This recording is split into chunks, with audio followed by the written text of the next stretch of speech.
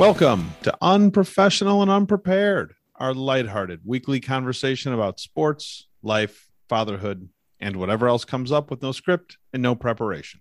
I'm your host, Jason Gerber, and this week we celebrate Losers Week in Cleveland. We run through the big storylines of the NFL's first weekend, and we say goodbye to an underrated TV legend. I'm joined tonight by two of the best ever. Smiling Chuck Rambaldo's here. Hey, Chuck. Hey, man. Phil Denko is here as well. Oh, man. As your co-host, I think I got to bring the energy up, man. I don't know how I'm going to do it, but I got to bring the energy up. This is dry. I sure hope you can. Well, we got to start somewhere, so I guess we'll start with Chuck. Chuck, Bridget Z is a pianist that recently won the Elite International Music Competition. Now, that may not seem like a big deal, but Bridget is only 4 years old. Perhaps you're still not impressed. So how about this? Bridget has only been playing piano for a year. She started taking lessons over Zoom because her parents wanted her to have something to do during the pandemic. She is the youngest winner ever of the Elite International Music Competition. And as the winner of that competition, she now gets to perform at Carnegie Hall. So, Chuck, any comparatively impressive skills you picked up during the pandemic? She's in classes at 3 over Zoom? No, she's 4. Don't be crazy. She's 4. But she started at 3. Oh, yes. Okay, yeah, fair enough. Yeah, you're right. She was 3. Yep. Man, that kid. Jesus. What did I do over the pandemic? I ran more. I wouldn't say it was a good skill. I didn't get much better at it, but I ran a lot more. And I watched Friday Night Lights for like the 4th time. You're right there knocking on Bridget's door. She gets to play Carnegie Hall. If they do a script reading if they do a script reading at Carnegie Hall for Friday Night Lights, I'm pretty sure I could ace it. Are you going to be Riggins or are you going to be Coach Taylor? Dealer's choice. I could probably play both parts if you need me to. Ooh, a one-man show? I wonder if there's a market for that. Chuck really reading all of the parts of a script to an episode of Friday Night Lights. Let's see a 4-year-old do that. Yeah, right. Yeah. Thanks, Phil. I appreciate that. Kid can't even read. That's right. All right. We will start the show as always at home. And I'm not even sure if it matters where we start. So let's just do a really quick Tribe week cap to open the show. It has not been a good week for the Cleveland Indians. They lost 3 of 4 to the last place Twins. They got creamed today. They got no hit for the 3rd time in the season yesterday. And over the weekend, they were swept by the Brewers. I never thought we would get here, but we need to have a real conversation to determine whether or not Chuck was right about taking the over on the Indians being no hit this season. We set the over at 3.5 no hitters against the Tribe this year. That was in episode 26. In episode 32, we had an in-depth discussion about whether or not the July 6th second game of a doubleheader 7-inning no hitter by the Rays against the Indians would count or not. So, Phil, we're at a point where we need a ruling because if the 7-inning game counts, then Chuck wins because the Indians have now been no hit 4 times this year, and he's right on the over. If the 7-inning game does not count, Chuck needs to hope the Tribe gets no hit again this season, which is still a possibility. So, Phil, can we get a ruling? Did Chuck win this bet? Did he correctly guess the over on 3.5 no hitters? I'm going to give him the win because I think something good has to come out of the fact that the Cleveland Indians have, in fact, finished 4 games this season, not having attained 1 hit. So without a doubt, and there's a good chance that it's a moot point in the next few weeks as they get no hit again. But I'm giving it to Chuck. Yep, Chuck, how do you feel about 4.5? I mean, they got 1 hit this week too, right? Didn't they get 1 hit against the Twins? Against the Twins, they got 1 hit, yeah. Oh gosh, I'm still taking the. I'm playing with house money. Keep rolling. I'll still take the over. Yeah, they might get no hit twice next week. It can't happen again. I don't even know how many games are left this season. There's just no way that it more can than 2. Again. How many no hitters does Nolan Ryan have? Does he have like 7? 6 or 7? I think so. 6 or 7. Yeah. I think and he's probably 62, 63, maybe older now, somewhere in there. I would bring him back as like a promotion. Try to get 7 or 8. Can you no hit the Tribe? He might get his 8th. Yes. But he still throws low 80s. He probably could do it. Oh, there's no way he throws low 80s anymore. Give me a break. Chucky, start us off. Kids got a stick from last week. Wow, I'm woefully unprepared. I did look and see they got one hit. I think Rosario had the hit, so I'm going to say kids got a stick. I'm going with Rosario this week. Phil? Well, no, it's all right. One hit this week could constitute he's got a stick. I mean, the way this week went, in a week where they couldn't hit their way out of a wet paper bag. Actually, I think I'm going to give it to Straw. In such an awful week, he amassed, I think, 7 hits throughout the week. And he stole a couple bases. He walked 4 or 5 times. So he looked like a legitimate leadoff hitter. So if we're looking for a silver lining from the offensive side in a week where they couldn't string together any offense, it was Miles Straw. Yeah, I had Straw too. He hit 318 this week, and Mercado hit something like 230. And then everybody else on the team hit 200 or below for the week. So as the only guy who hit over 300, Miles Straw has got a stick. All right, kids got a hose. Again, in a week where they really underperformed, I thought McKenzie had a good start. He gave up 1 earned run. I think he only had 1 start in the course of the week. Again, he went 6 or 7 innings, had 6 or 7 strikeouts, and left the game having given up 1 run. And I believe we lost 3-0. Yeah. But again, a good showing from the young kid. There was a streak where he and Savali and Quantrill all put together some pretty good starts, and that's a good sign for the future. Chucky, how about you? Kids got a hose. Quantrill, because didn't he get the only win this week? He did. Yeah. Easy enough for me. Thanks for not taking him, Phil. I'm going with Clase again. He just never gives up any runs. And so that kid's definitely got a hose. Next week, they start with 3 more against the dominant last place Twins. Then they play 3 in New York City against the Yankees. Over under wins next week, 2.5. I'm going to take the over. I'm going under. I'm going under as well. I'm not sure they're getting 3 wins next week. That'd be them going 500 after a week where they went 0, well, almost 0. Moving on from the mess that is the Cleveland Indians. Super excited to have Cleveland Browns football back for real. I guess the Browns versus the Chiefs today is the most fun you can have watching a game that your team loses. They lose a tight one to the Chiefs, 33-29. It was a fun game that I think saw the Browns just fall a few big plays short of Patrick Mahomes. On offense, for a lot of that game, they looked unstoppable. They had more than 450 yards of total offense. What happened to the offense in the fourth quarter? Well, you know what? Actually, the offense looked okay in the fourth quarter, albeit for a turnover. Well, that was in the third quarter. So, well, no, there was a turnover in the fourth quarter at the very end, wasn't there? And then a botched punt. Yeah. So take that back. There were 2, I guess, kind of turnovers of possession in the fourth quarter. They were still moving the ball all right. I think our first 3 and out occurred either early fourth quarter.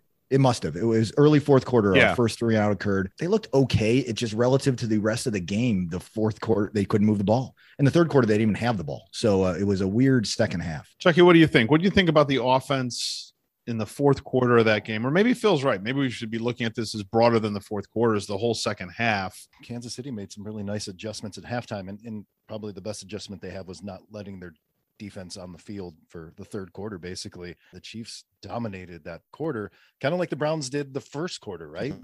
So in momentum swings, it doesn't matter if you're playing little league baseball or high school or college football.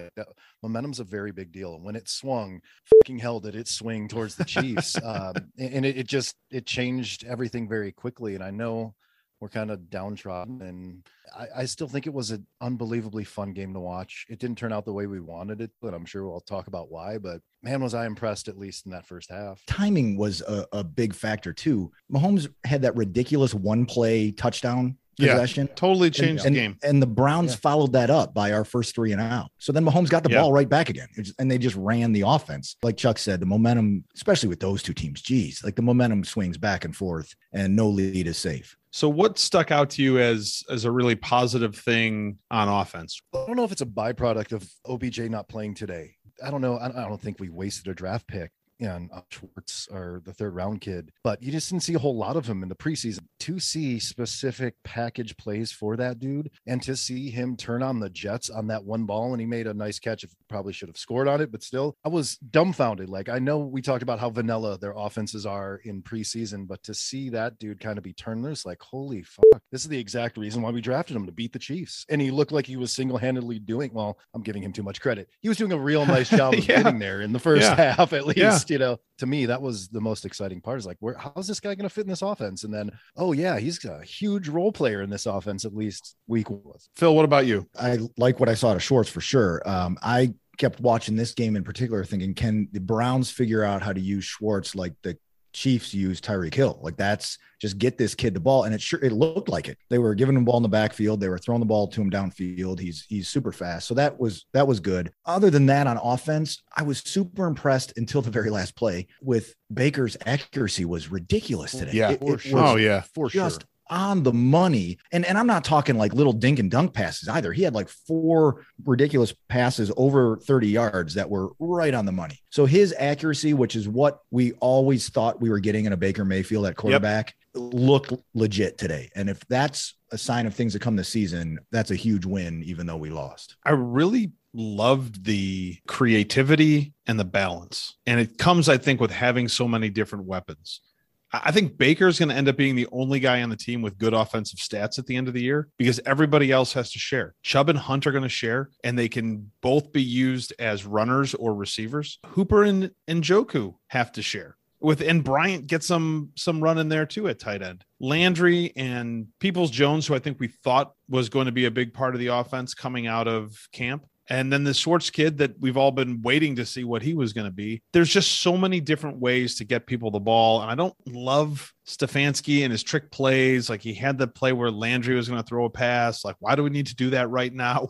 We're kicking the crap out of him running the ball. Why? So I don't love that. I do love the balance. And it's a team that's going to be so hard to stop because you can't put somebody on everybody. You know what I mean? Like, there's just too many different ways they can go. Do you guys think we're about to see Njoku's breakout season? He finally looked today to me like the guy they've been talking about him being for the last 2 or 3 years. What we saw is here's a guy, he's catching the ball. So that helps, right? He had his fair share of drops and things like that in his past few seasons, but he caught the ball well today. He is a mismatch for any defender. The dude is huge and fast. So yeah, I mean, it all lines up after one game anyway. It looks like this could be his breakout season. If he's on the same page with Baker Mayfield and they're running a ton of plays through the tight end position, regardless of which of those 3 guys we tried out there. And I'm sure we're going to line up with 2 of those 3 guys multiple times. Yeah. Njoku's going to draw linebacker coverage, which he's faster than, or safety DB coverage, which he's so much bigger than. So now you've got that tight end mismatch that is, you look across the NFL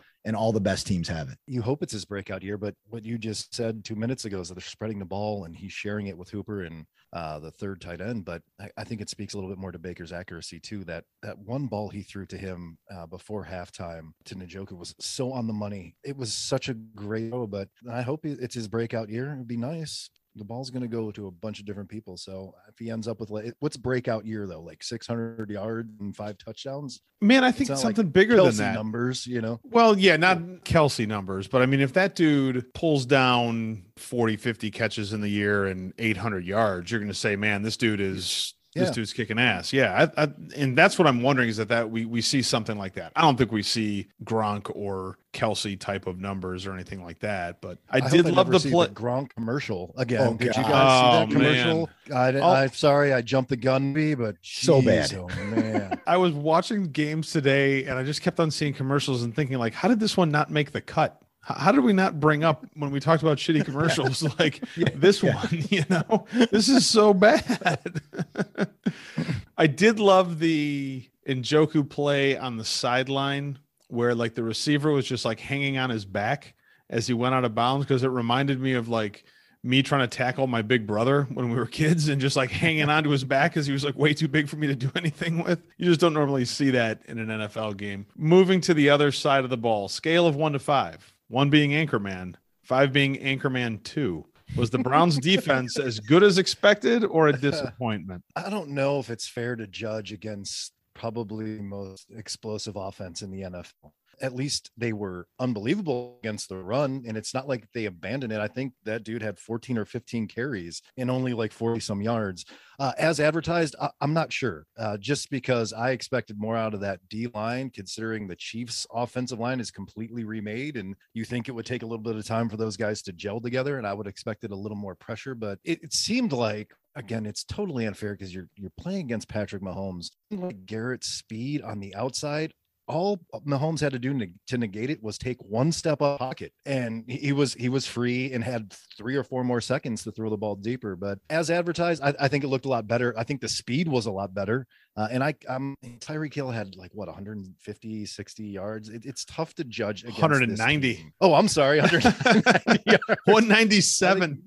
Oh, geez. Yeah. I think maybe 2 or 3 weeks from now, you can ask that question. I've seen it against the Chiefs. It's rough, but there were certain things about the defense, I guess, that impressed me. So I would say like 2, maybe 2.5, somewhere in the middle, just because it's against the Chiefs. We're judging this newly made defense against the best offense in the AFC, perhaps the best offense they're going to see all year. What I did like about it was they looked so much faster, especially in the secondary. They were closing in and knocking balls down. In the first half, I thought the only thing that slowed our defense down was our own penalties. We jumped off sides a ton. Myles Garrett, I think, did it twice at least. Yep. And of course, Harrison getting ejected on the first possession. That not great for our depth in the defensive backfield. Yeah, I'd give it like a 2.5, 2, something like that. I think they look faster. I liked the Malik brothers up the middle. I thought they looked really good, both. Yeah. So that was kind of a question mark coming into this year too. Like, what's our interior defensive line going to be like? Because everyone was talking about Clowney and Garrett. I guess I would lean it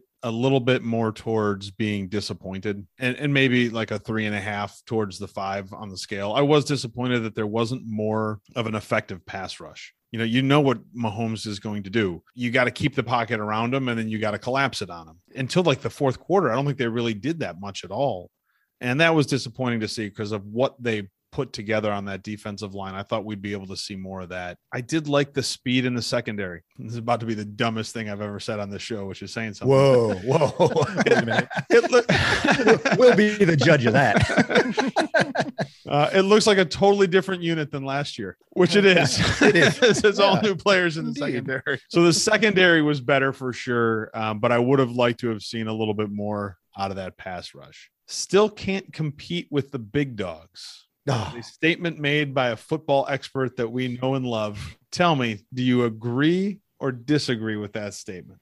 I disagree with it. We're judging on one game, and really, let's be honest, judging on the second half of one game, because not only were they competing with big dogs in the first half, they were owning big dogs in the first half, or the biggest dog possible. I mean, they're my Super Bowl champion pick last week were the Chiefs.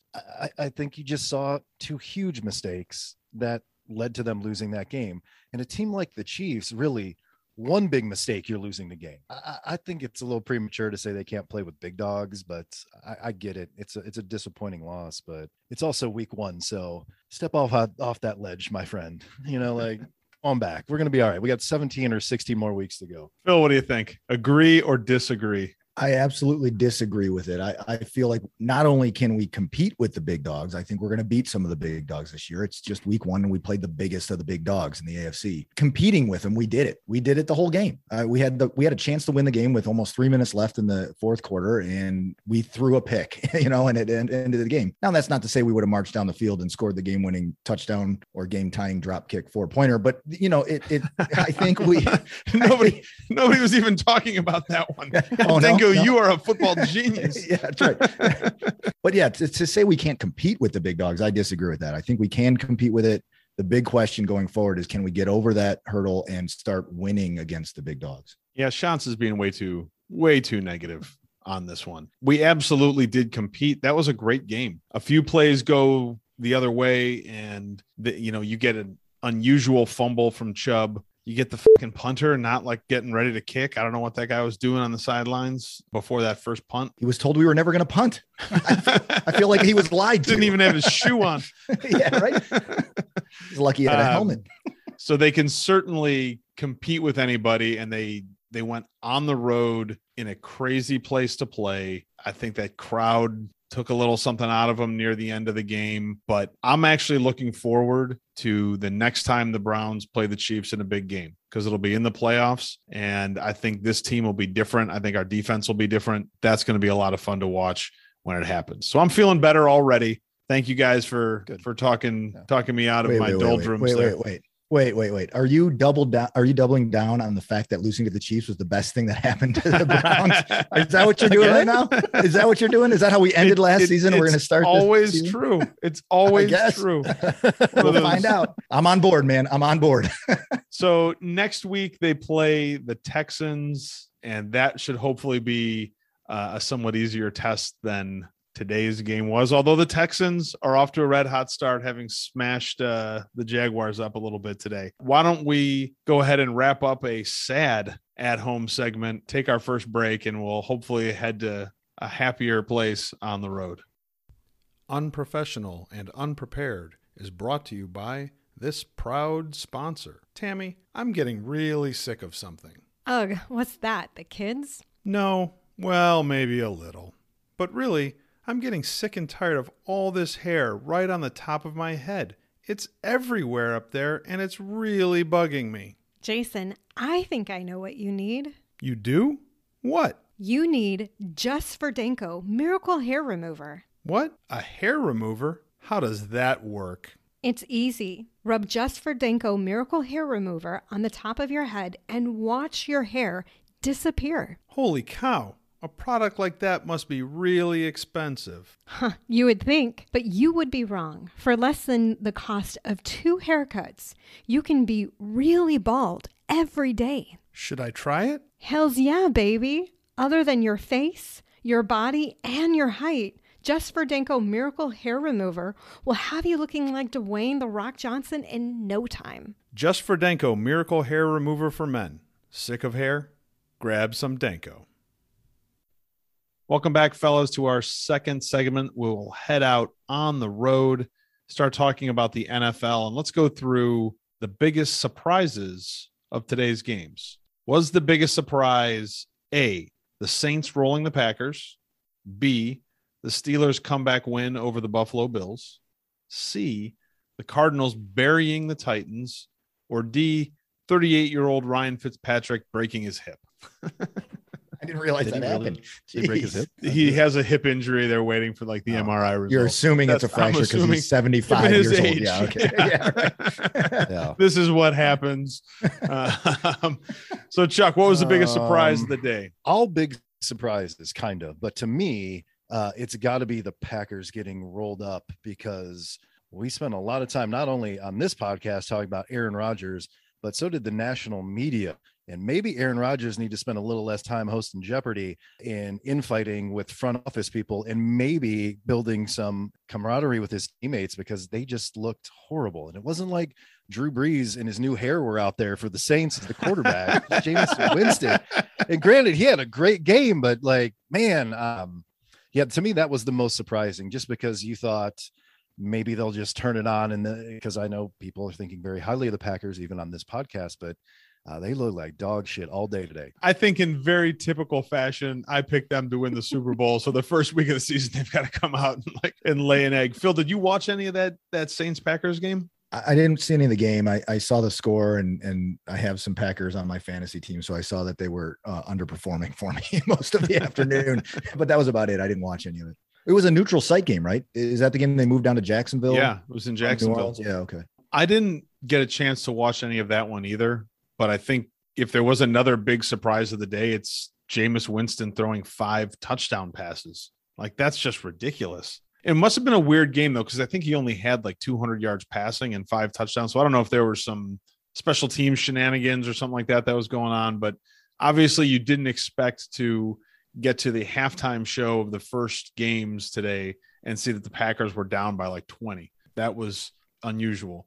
Phil, what do you think was the biggest surprise? Well, I was leaning towards that, especially as they moved it to a neutral site. I thought, all right, here's the Packers' chance to get the season started off right. They're not going to be in the dome against the Saints. And, the Saints are kind of retooling after a Hall of Fame quarterback retires, and they just got destroyed. So that seemed like the obvious surprise. Everything you mentioned was surprising. I guess I'm going to lean towards the Steelers' comeback win against the Bills. I think it was I know it was in Buffalo. I think that was a game that, given what we thought we were going to see out of those two teams this year, that was the Bills' statement game to start the season, right? Like, we're hosting the Steelers, we're at home, watch this. Our giant quarterback is better than their giant quarterback, and we're going to roll this team. And that did not happen. And clearly Ben Roethlisberger's weight loss has reversed he's lost like 10 years on he's ready to go. He's 10 years younger now. I actually watched a lot of the Steelers Bills games because it was like the local game that was on here. Roethlisberger looked terrible.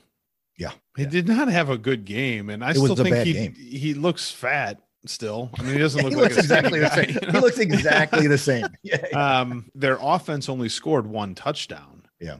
They got a touchdown, I think, on a blocked punt. But I Mhm. mean, what was impressive was how good the Steelers defense is going to be again this year. Because they completely shut down.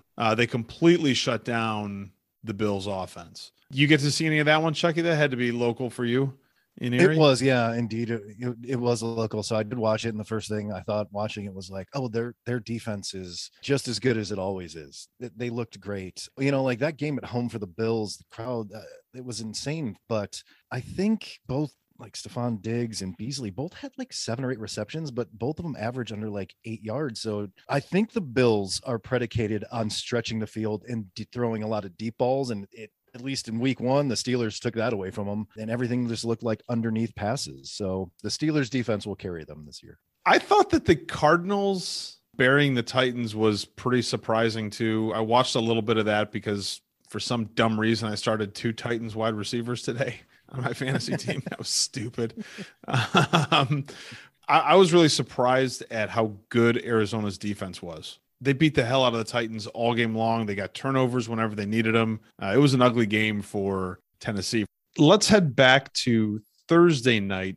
Tampa Bay gets a big win in a good game over Dallas. Are we seeing Zeke Elliott on the field, or are we seeing the artist formerly known as Zeke Elliott running the ball? I think week 1, you're seeing the artist formerly known as, I know running backs don't have a long shelf life unless they're Frank Gore, Right. but man, yeah, he does not look explosive. He like his breakout year, he ran the ball a lot. So Yep. I don't know if that's just catching up with him, but again, the Bucs defense is one of the best in the NFL as well, with at least with their speed at the linebacker position. But yeah, it didn't look all that. He didn't look all that great to me. Phil, what do you think? Yeah, I don't Too know. early to call it on Zeke?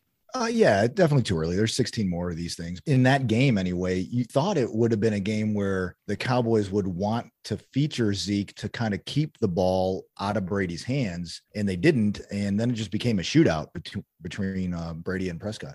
So it was a bit surprising, but yeah, I guess a little too early to call. I mean, he could rattle off a couple 150-yard games here. It'll be interesting. I think this is the season we're going to know, because he kind of had a down year last year too.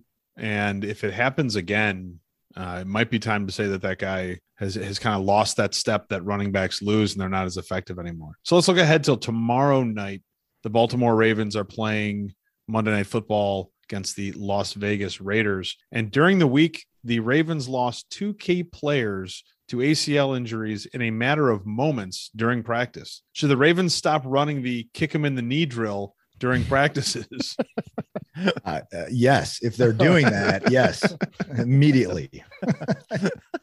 They lose their number 2 running back. They had already lost their number 1 and number 3 running backs. And so now they are filling the running back room in Baltimore with Latavius Murray, Le'Veon Bell, and Devontae Freeman, which is a really dangerous backfield if it's 2015, but it is not.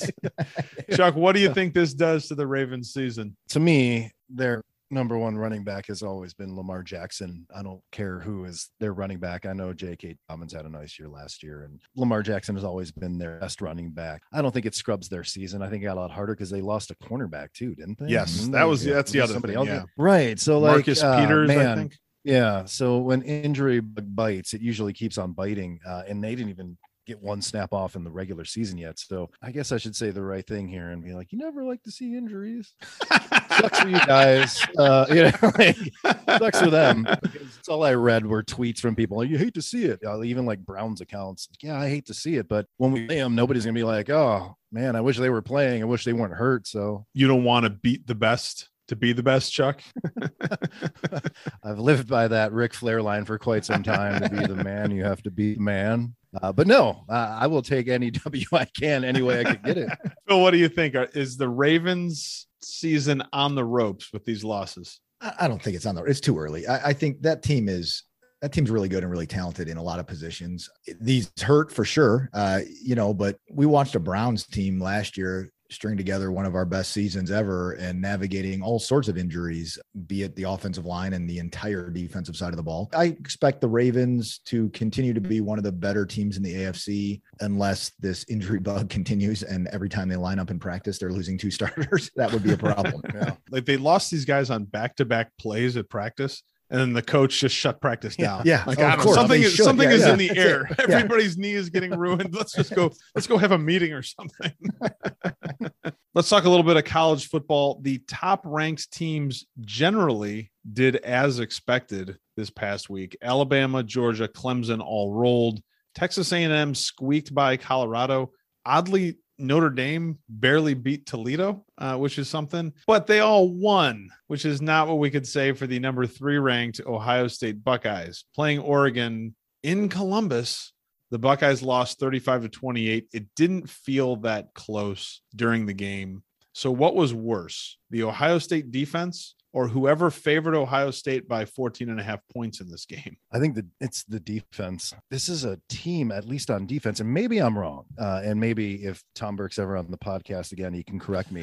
They are void of playmakers defensively for the first time in a very long time. And it just seemed like, but then again, you're playing a Pac-12. They're in the Pac-12, right? Yep. Oregon. You're playing a conference that is built on speed, and Ohio State has never really been built on speed. You kind of see that when they play teams, but I think it's a big defensive issue. Something is not right. And I know at least some really close friends who really love Ohio State were already calling for their defensive coordinator to be fired, but it might be early for that. But yeah, they got exposed 2 weeks in a row, at least from a run defense standpoint. So Phil, if the Buckeyes win out and win the Big Ten, can they still make it to the playoff? Absolutely.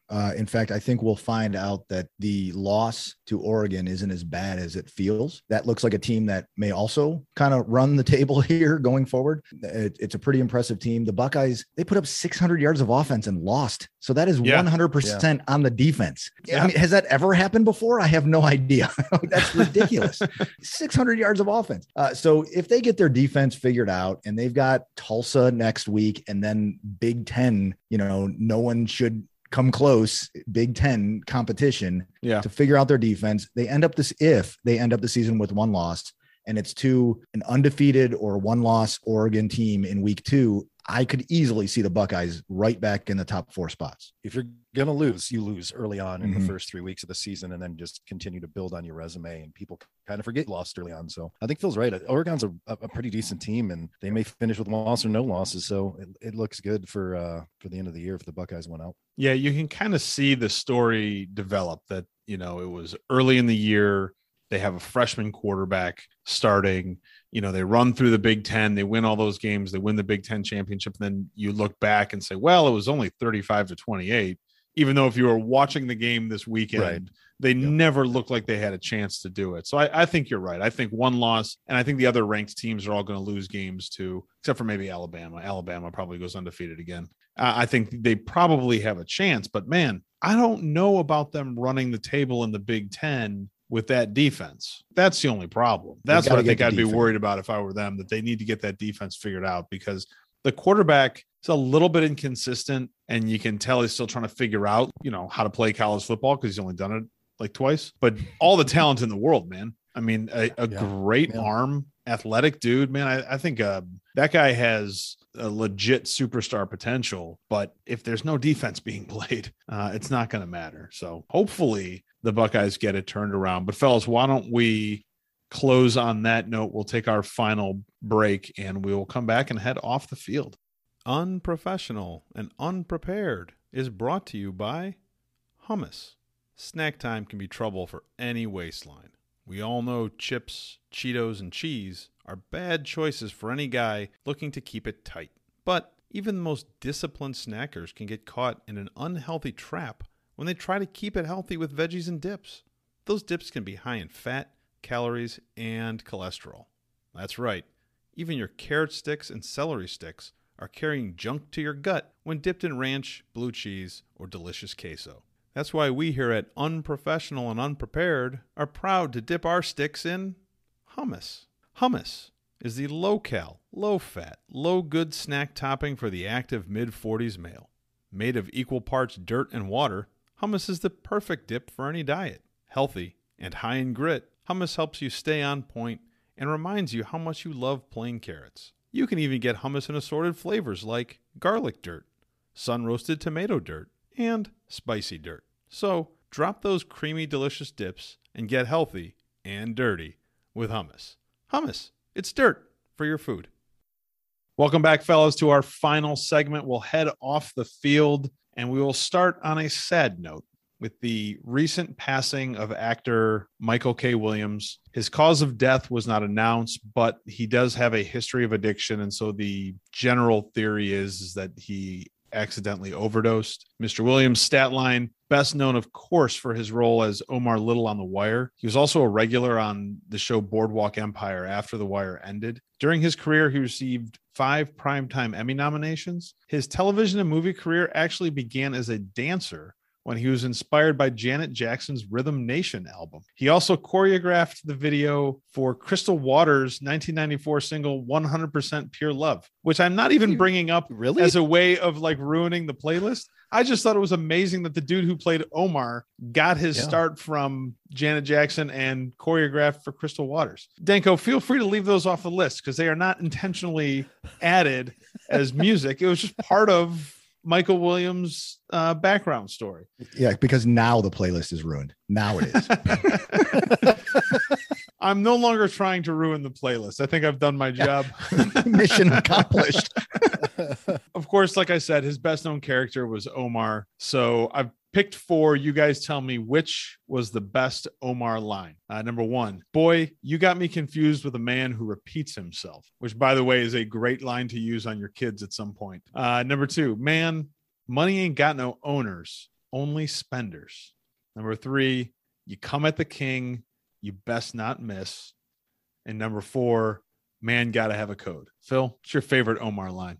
Oh, man, you got to have a code. I rolled right into that.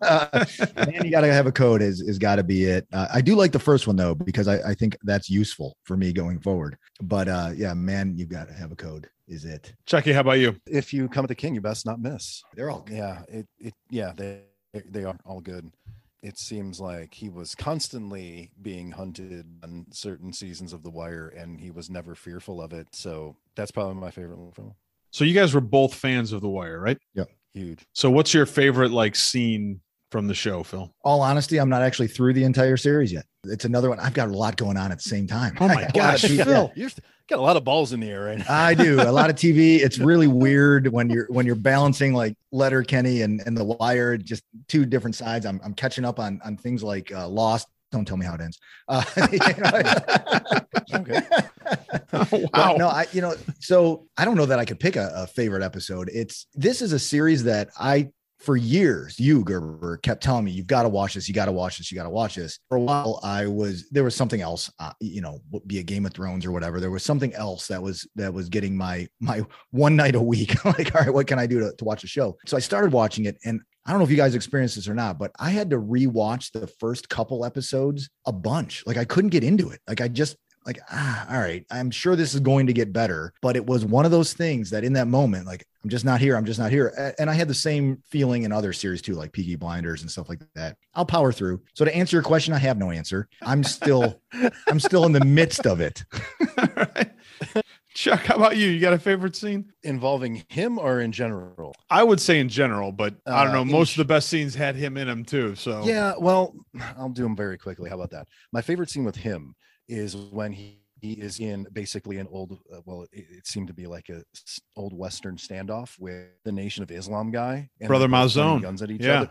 Yeah, and they're just the dialogue is phenomenal in that scene with neither of them showing fear. But my favorite overall scene is I think it's in the first season where McNulty and his partner are going to relook at a crime scene or At the apartment. and there's no dialogue other than motherfucker. yeah, And they I've seen this scene. I have seen that scene. yeah. thing across.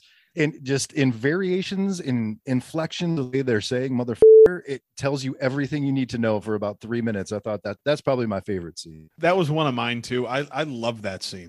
I could watch that scene 100 times, man. That's really, really good because it's not only the fact that the only dialogue is, like the word fuck or motherfucker, you watch those dudes work, and Bunk and McNulty were such smart dudes that watch them work in that scene was cool. But I think the best scene is when Omar and Brother Mazone, hopefully this isn't a spoiler for you, Phil. It's going to take me 9 years to get to this point. It aired like 17 years ago. But yeah. when they kill Stringer Bell, that is a fantastic scene. They trap him in like that condo that he's been like building. That's really good stuff. Idris Elba, son of a bitch.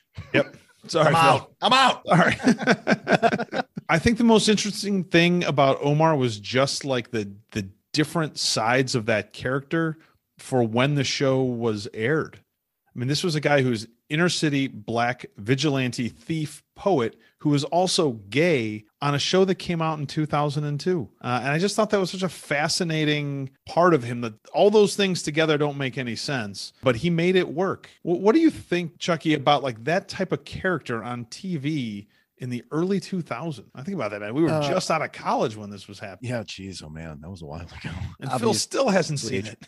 HBO they probably do that better than anybody else at that time, right? It's not like you were going to see that on the network. That's true. Kind of groundbreaking, at least from a stereotype where you see like you're saying, a vigilante, a killer, a murderer, but also he had scenes sometimes where he was soft and he was effeminate and, well, not openly gay, but gay. So yeah, it was an interesting dichotomy for 2002 and even now, watching it now, if you go back and watch some of it, it stands out, right? It stands out a little. I agree with that. The fact that it was on HBO is probably why it happened and why it was done so well. In fact, the end of his career, he played another gay man on Lovecraft Country, which was one of my favorite shows. Like, and they canceled it, but it was a great show. That's a really good show. Crazy show. But he had a great role in that as well. Maybe it's just another example of where, quite honestly, the artistic community is just light years ahead of society. It's all good, man. It's fine because all of these things can exist simultaneously, right? Like, how do you have this homosexual hard ass gangbanger?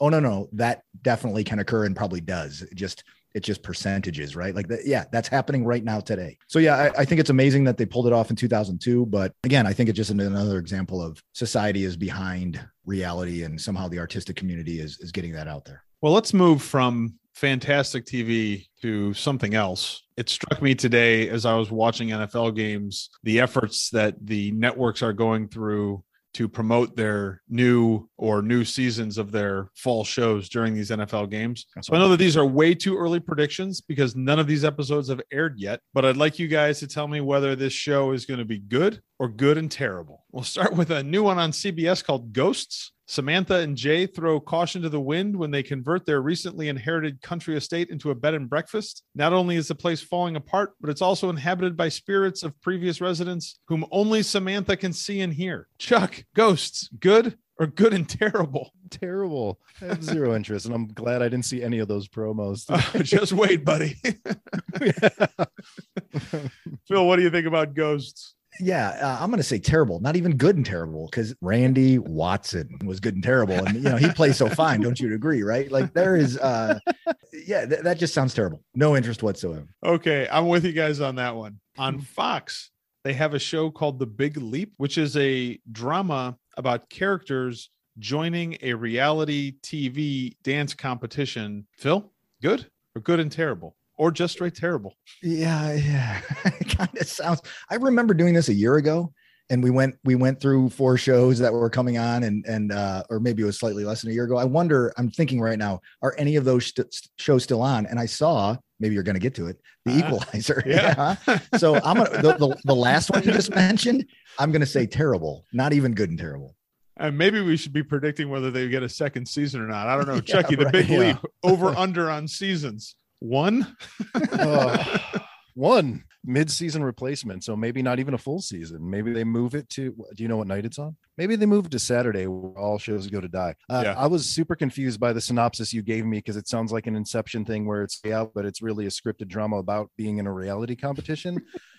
Yes, it's a scripted drama about, that's a better way of saying it. It's a scripted drama about people in a reality show competition about dancing. You know what? I think The Big Leap is terrible, but I bet you it gets another season because people love reality TV so much. Like, why wouldn't they love watching a show about reality TV? I guess that works for some people. So I think the Big Leap makes it. Fox has 9 different versions of NCIS right now on TV, but there's 2 new ones. NCIS Hawaii and NCIS Las Vegas will premiere this fall. Chuck, good or good and terrible? I assume they're following the Law and Order blueprint over there.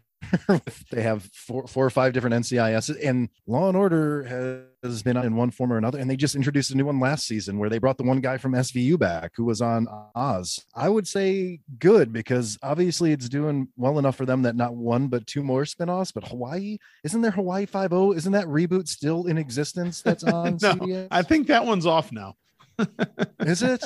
Phil, how do you think they're determining where to put new versions of NCIS? Where they can have the most fun offset. Yeah. Yeah.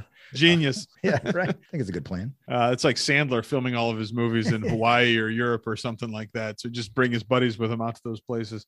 So what do you think, Phil? The new versions of NCIS or the old versions, or all of them together? Good and terrible?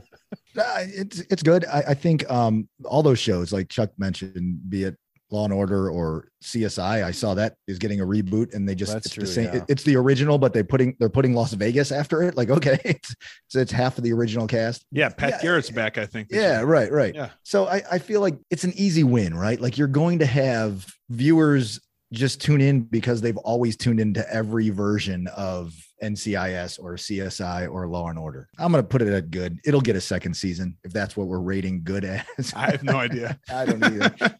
It's a very loose set of Yeah. terms. CBS has FBI International. Justice has no borders. Honestly, That's the full title? that's what that was like their hook. Justice has no borders. Who's watching this? Like, honestly, who's watching all of these shows? Like, I understand, like CSI, NCIS, this FBI thing has multiple versions. Who's watching all this? Have you guys ever watched an episode of one of these shows? No. I mean, Law and Order. I have like the Law and Order ones, Right. in past, Right. SVU, like all day stuff on weekends. I've watched some of that, but I've never seen an FBI or an FBI's Most Wanted or whatever you're just talking about. Where FBI justice has no International? borders. Yeah. Oh, international. Yeah. Justice has no borders. I'm saying good and terrible for the FBI show. But as Phil brought up, one of the things we talked about last year was the fact that network TV definitely didn't have enough action shows starring Queen Latifah. And good news, she's apparently been re-upped for a second season. The Equalizer will be back on CBS. Again, I don't know who's watching these shows, but it seems like a lot of money is going into making them. So I assume somebody must be. Moving off of that, let's wrap things up with the worst fantasy league ever update. Why don't we start, guys? Tell me a player on your team today that was disappointing. You're not mad. You're just disappointed. In our league, I have no idea because I auto drafted and I also didn't look today. Well, you know what? I can speak to this because I know that I auto drafted Saquon Barkley and I think he had like 4 yards rushing Yeah. in today's game. So let's go with Saquon for me. All right, Chucky, how about you? I'm pretty sure I have the running back for the Packers, and I'm pretty sure he had a terrible game. Well, the entire team has, so I'm assuming he had a terrible game today. I haven't looked either, like Phil. So I'm saying he's my biggest disappointment today. All right, mine was Julio Jones. He had 3 Oh. receptions for 29 yards in that debacle against the Cardinals. Well, this is going to go well. So who gets the extra orange slices for being especially good in your lineup today? You can look at your phone if you want. No. No, Just today, because I'm going to hold out hope that Lamar Jackson rips off about a 40-point fantasy game tomorrow night. Good enough. Good enough. Yeah. All right. So Phil's I'm Lamar pretty- Jackson. Chucky, how about you? I'm pretty sure my quarterback is Kyler Murray, and he had 4 or 5 touchdowns today, Yeah. right? Or Yeah. 3 and ran for him. I'm going with him. I'm going with Alvin Kamara on my team, even though Mahomes had more points because f- that guy.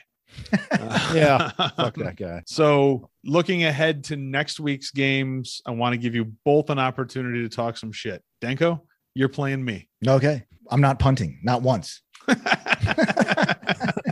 Chuck, you're playing Tursic. What does Tursic need to know about your squad Oh. going into next week's game? I've never had anything really bad to say about Matt Tursic, so maybe if he's listening, he won't understand this.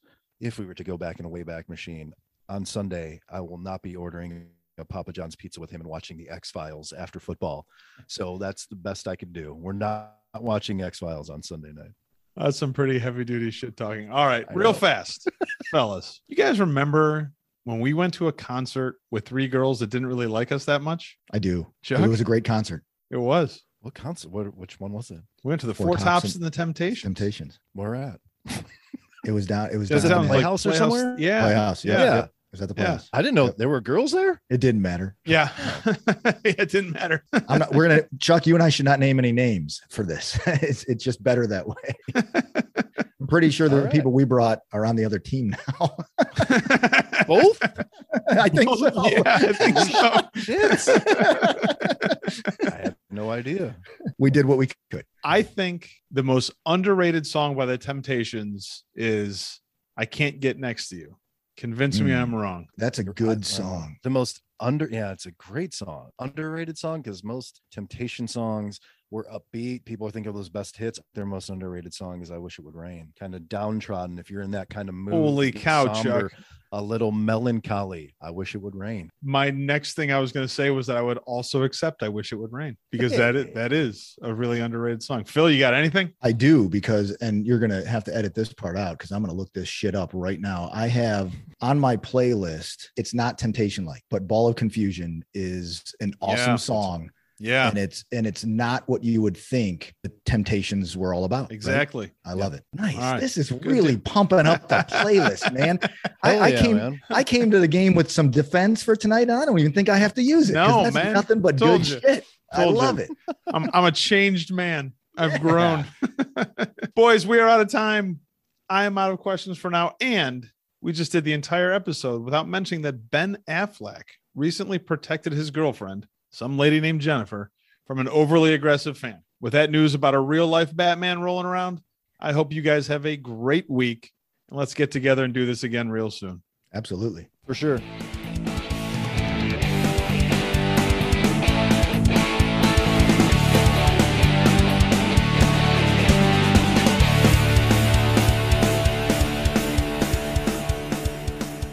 He had four ridiculous. Phil. Anyway. I hope it's I'm sorry, Philip, please. Well, fine. Defense better than we all think. Chucky, say that last thing again. Where'd you lose me? Steelers defense is going to be just as good. Oh yeah, I think the Steelers defense will carry them this year. Oh, good Beautiful. luck meshing that together. It's The perfect. Steelers defense will be really good again. Who's the other guy from Ohio State too? Right? Wasn't there backup? Well, there too was. No, Gus came from the Edwards. Saints. No, yeah, but I mean last season, who was their running back? He played for the Saints. Anyway, you can scrub that. Mark part. Ingram. No, Yeah. There you go. yeah. Okay. Anyway, I think At the top of the NCAA men. That's a stupid way to start this.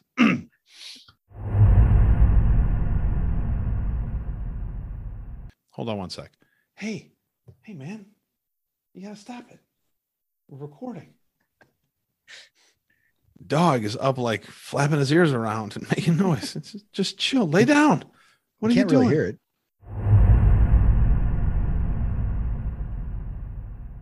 Yeah, as soon as Shantz sent that text, I Yeah, put that it into was- the outline. Said, Yeah. this, you're wrong. yeah. And you're stupid. Yeah, that's weak one, man. I don't know. I think you're onto something, Guru, about maybe not, the best thing, but them losing. I don't know if it's like a character building thing for the next time they play them. You're Sure. probably right. Yeah. There, like it applies a little bit more. It will not be Game right one. the next time. Yeah, right. No. You know what it does, and I don't know that this matters in an NFL locker room. I would hope it doesn't, but what this does though is they don't go into week 2 and week 3 against teams that they should beat with a big head thinking, oh, we're as good as advertised. Look, we just beat the Chiefs, and then they negate that by dropping some stupid game to the Bears or something. I think that happens. I think yeah, that I is get just it, but they're all human, nature right? and Yeah, that- they're all human. Yeah. Yeah. Yeah. So I think they kept showing Mayfield when he threw that pick, like how pissed off he was. I'm like, Yeah. oh, That's exactly the Baker Mayfield we want. Do you, know, think, because like Romo was saying, oh, he was trying to throw it out of bounds, but this guy got his foot right at the end of the play. I think that's bullshit. I think he was trying to make a play and he was trying to make that throw and he just couldn't get, because he was moving and he was falling forward. He couldn't get enough on it. He was going down before he drew the ball back. Like he actually made a play while going down. So he could have either gone down or just chucked the ball out of bounds. And I think I agree with you, Gerbs. I think he was trying to make something happen, even though he was going down. After the game, he did say he's trying to throw it out of bounds, but I'm going to side with Tony Romo only because it seems like Tony Romo guesses every play correctly. Yeah. While they're learning, instead of reacting to it, he's kind of telling us what's coming. But I don't know. Either way, it was a shitty way to end the game. But Reggie Jackson was good and terrible, and he plays so fine. Don't you agree? Right? Like there is. Apparently, I did forget the lead singer of Sexual Chocolate's name, though. It's Randy Watson. I think I said Reggie Jackson. Randy Jackson. Or Randy Jackson. Randy Jackson. Is either Randy or Reggie. It's Randy Watson is what it is. I'll say it slowly so you can put it over there, Gerb. Randy, do it. Randy Watson. Right. Sexual Chocolate. Sexual Chocolate. I love Sexual Chocolate, dude. Damn it. No, I think you're absolutely right, man. I think Landry was just another reason to get so frustrated with the kitchen year, because it was a wasted year for sure. Baker. It's a wasted year for Landry too. If they'd brought in Stefanski, then what the we probably won 6 Super Bowls by now. I was thinking about this. In 2 years. If you were going to come up with like a Sendejo moment or something along those lines, mine was going to be Stefanski for 2 reasons. One, that dude's beard is on point, like salt and pepper deal. But yeah, I was watching some of the stuff like just in bits and pieces on Twitter, whatever, like every press conference or media thing he did this week leading up to the game, is that dude hogging all the cool Browns gear? Because there's no such thing as cool Browns gear. Yeah, right. And he's got it all, like the hats, the sweatshirts, the shirts. I'm like, damn it, man. This guy's got all the good shit. We got to go to like third party to get anything cool. Did you like the hat that the defensive hat coordinator was wearing? It was like brown and it had the brownie on it. Blacked out. Yeah. That looks cool. Yeah. So it's interesting because one of my buddies from college he lives in St. Louis. He doesn't give a shit about the Browns. He doesn't even like the NFL anymore because his team left. But he actually texted in the middle of the game. He's like, "Hey, what are the Browns coaches wearing on the sideline? That hat looks really cool." And he came up with a bunch of things like, is that a blacked out version, like an upside down outline of the state of Michigan or blah blah blah, whatever. And I was like, what is he talking about? So I had to look it up. I'm like, oh yeah, that is cool. And did you guys see in the Steelers game what their sideline hat was? I love this. It just looked like a black circle with a yellow outline to me. It looked like Oprah Winfrey is now in charge of the Steelers sideline. That's the best part. Yeah, because they're all the team's sidelines hats are like a blacked out version of their logo. Say Randy Watson again. Yeah. Randy Watson. Sexual Chocolate. They play so fine. Don't you agree? It's a blacked out logo with a yellow, exactly like Chuck said, it's a yellow O around it. I'm like, what is Mike Tomlin wearing? Like, is he in a new Oprah Winfrey show? Like, what is happening here? I kind of hope he is. I would watch it. I would watch it. Oh my God.